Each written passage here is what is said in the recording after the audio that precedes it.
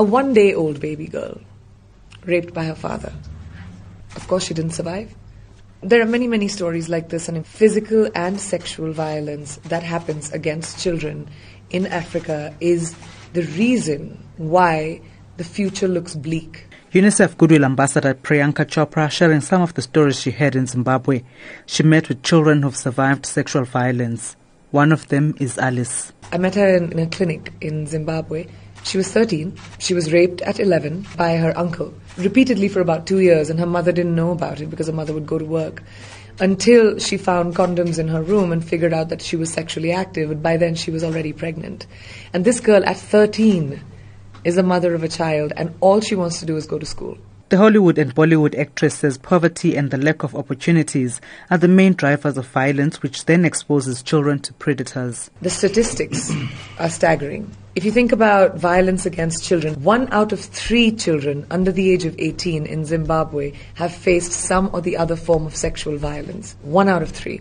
And South Africa, that number is 1 out of 5. That's an epidemic. It's not a problem. And it's our problem to solve. Chopra has described as examples of bravery across the world the 82 Chibok schoolgirls who've been freed after militant group Boko Haram kidnapped them. Almost 300 teenage girls were abducted from a boarding school in northeastern Nigeria in April 2014. She says the girls need the community's support to reintegrate into society after their ordeal. As a community, it's very important to take away the stigma associated with what happened to them, and not feel blamed or responsible, because that is another thing that society does to our own girls. It was your fault. You must have called for it. You must have asked for it.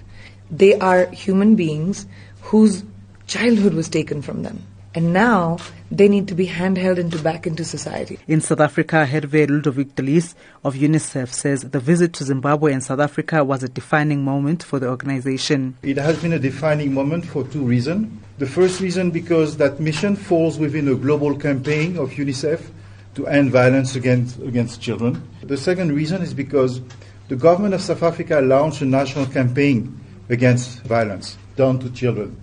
On Saturday, UNICEF hosted a fundraising gala dinner and raised 600,000 rands towards helping children across the world. I'm Thabile Mbhele in Johannesburg.